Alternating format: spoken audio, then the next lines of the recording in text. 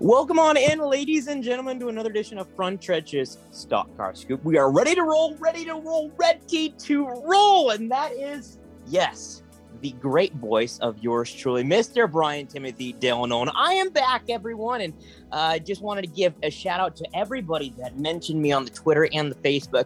A special shout out to Rob, who told me that I was a great asset to the podcast. Our boss Tom said I had to give him a special shout out, so I appreciate everybody that missed me this past week. And I'm refreshed, recharged, and I'm ready to go for the second half of the NASCAR season, as you can tell by the enthusiasm and excitement in my voice. Another guy that is enthusiastic and excited, I think, on this Thursday afternoon would be Adam Cheek. And Adam joins me now. Adam, it's been a couple weeks since we've talked. What's going on, brother? How you doing, buddy? And what's new in your world?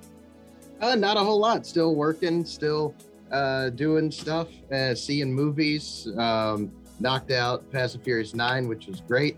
I've been also kind of on the same path that you are, kind of getting refreshed for the second half of the season.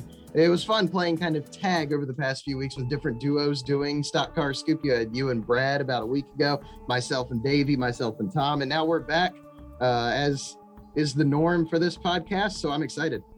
Exactly. I love it. And a norm that's going to be a little bit different in 2022 is going to be a couple of driver changes from one year to another. That being a little bit of news coming out this afternoon that Austin Cindric will be moving to the number 2 car next year. Harrison Burton, not Matt DiBenedetto, will be going to the number 21 car this upcoming season. Adam, just your reaction to this news. We can't preview the race today without acknowledging this big silly season news. Just your reaction to these two moves.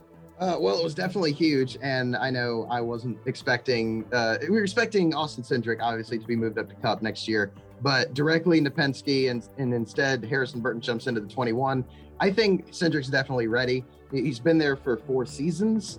And this is his 4th full season, and he's won more than, I did a little bit of research, he's won more than 10% of the races he's run in Xfinity. He's got a championship. He's proven this year in his part-time Cup ride that he's ready. He doesn't have great finishes, but he's been in the mix at times. You know, he was way out in front at COTA at one point, and ran pretty well at Daytona, was in the mix for a while until he got caught up in that really violent last lap crash. But I legitimately think he's going to be a threat to win on the road courses, of course, and definitely in contention on some of the ovals as well, despite it being his first season. As for Burton, I think that's an interesting choice because I'm kind of surprised that he's jumping up this soon, if only because while he won 4 races last year, he hasn't won any this year, and he's kind of lagging behind 2020, at least statistically.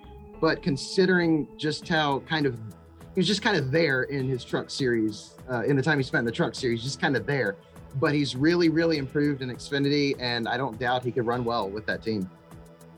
Adam, let's dive into this upcoming race weekend for more on the silly season news. So check out frontstretch.com for all the latest news and analysis on those 2 moves. We're heading to New Hampshire, one and only time this year in the NASCAR Cup Series. Adam, I'm just going to flat out say, who are the favorites this year to potentially end up in victory lane, holding up that lobster on Sunday afternoon? Well, New Hampshire is an interesting track, and I did a little bit of research on this as well. But I mean, over the years, you've had kind of these random winners. Brian Vickers in 2013 comes to mind kind of out of nowhere. But you've got guys in the field that have still racked up a bunch of wins. Of course, a lot of them coming back when we went there 2 times a year. You got Ryan Newman with 3, Kurt Busch with 3, who just won last week, Kyle Busch with 3, Hamlin with 3, Kevin Harvick has 4, and both Joey Logano and Brad Keselowski have 2. So there's a lot of guys that have a lot of experience and a lot of wins at New Hampshire. Harvick has wins in back-to-back years in 2018 and 2019 before Brad won last year. Truex has top 10s in the last 6 races, but still hasn't won a race there, so he's probably thinking he's due. Ryan Blaney finished in the top 10 3 straight times before last year snapped that streak. So there's a lot of guys that have a lot of experience at New Hampshire that consistently do well. Denny Hamlin and Kevin Harvick with that photo finish a year or 2 ago. Yeah, I'm going to go, if I had to pick 3, if I'm going to whittle it down, it's going to be Kevin Harvick, Kyle Busch, and I think I'm going to throw Kurt Busch into the mix, given his win last week, kind of propelling that Chip Ganassi Racing team and CGR's general improvement the past few weeks. Hold that thought about Kurt Busch. We'll talk with him in just a little bit. Cheeks, Hendrick Motorsports, they've struggled ever since there's been reports that NASCAR made them change a little bit of the, I should say they made changes to their noses of their Chevys. If there is any truth to those rumors, should there be cause for concern for HMS? So I'd be inclined to say that, yeah, there's an amount of truth given the amount of places we've seen this takeaway come from, but also just because Hendrick hasn't fallen off a cliff, they've just noticeably taken a step back the past couple weeks because they're just not winning. But of course, I'm not privy to this. I can neither confirm nor deny this. And Zach Sterniolo at Zach Stir, he's going to be in New Hampshire this weekend. Follow him on Twitter. He reached out to Hendrick, and the requests for interviews were politely declined. But that's not to say they're not still doing well, because they are. So no cause for concern for sure, at least not yet. They're still a force to be reckoned with and have 4 incredibly talented drivers there, and they all have wins, and all 4 are in the playoffs. So I expect them to keep winning for sure. Adam, last but not least, we had a surprise winner on Sunday. Kurt Busch shocked the field and clinched a spot in the playoffs. Just what and how has that changed the bubble going forward? And then are we basically at a win or bust status for drivers on the outside looking in? Well, Kurt Busch and Chris Buescher were kind of fighting for that last spot heading into Atlanta on the cut line, and Kurt just killed any reason for his team to worry with that win, obviously. Harvick is solidly above the cut line, and I highly doubt that there's going to be something drastic that happens that knocks him out of the playoffs. Tyler Reddick and Austin Dillon are also above it with a decent amount of cushion, but with a bad race or two, Chris Buescher, Matt DiBenedetto, Ross Chastain, Bubba Wallace, Ricky Stenhouse Jr., all these guys sit at above 400 points and within 150 points of those 2 RCR cars.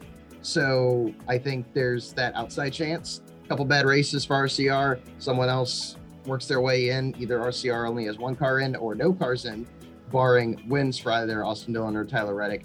And again, there's some of the tracks we're going to visit before the end of the year. Unpredictable. Watkins Glen, Daytona, the Indy Road Course. Daytona, Ross Chastain has won there in the Xfinity Series. Matt DiBenedetto came close at Talladega last year, so he's really solid at super speedways. Bubba Wallace was solid in the Daytona 500 for a while and then got taken out in that last lap crash as well, kind of to circle back to Austin Cindric that we were talking about earlier. But a lot of these guys could easily go to victory lane at Daytona and make that cut line even more of a tight battle. Last but not least, Adam, who will be getting the lobster at the end of the afternoon on Sunday? I'm going to need a winner, bro.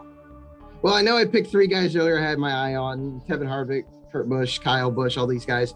But I've kind of changed my mind a little bit. I think I'm going to go with Denny Hamlin to go to victory lane because he's come close to winning at New Hampshire a few times. He's won at New Hampshire a few times. He has the experience there. He doesn't have a win this year. And I think they definitely want to get that momentum before heading into the playoffs. So I'm going to go with the number 11 to go to victory lane, and Denny to be, if he's the guy that was scared of the lobster a few years ago, if I'm remembering correctly, to once again be scared of the lobster in victory lane. I'm going to go with the guy that has won 3 times at this racetrack. He won in 2000 and 2003 in the NASCAR K&N Pro Series East, and then he won in 2005 in the NASCAR, at the time it was called the Busch Series. I'm going to go with Martin Truex Jr. Does not have a win in the Cup Series at New Hampshire, but 3 wins at the Magic Mile. I got the 19 car going to victory lane at the end of the night, Adam. Well, we both got Toyotas, we both got Gibbs cars, and like I said earlier, Truex probably thinks he's due, so I would not be surprised for sure to see him running up front late. For all the latest on the races at New Hampshire at Front Stretch, Zach Sterniolo on site will be providing analysis and information at Zach Stir, at Zach ZACHSUR, at Adam Incheek, and then at the Brian Nolan. Adam, it's a pleasure, buddy. Let's recap on Sunday evening, man. Yep, I'll see you then. Sounds good. I'm looking forward to the race. Adam Cheek, associate editor, lead reporter for FrontStretch.com, joins the program once again at Adam Incheek. And for all the latest, once again, FrontStretch.com. From Adam, I am Brian Nolan. And for everybody at Front Stretch, stay healthy and stay safe. And we'll talk with you on Sunday.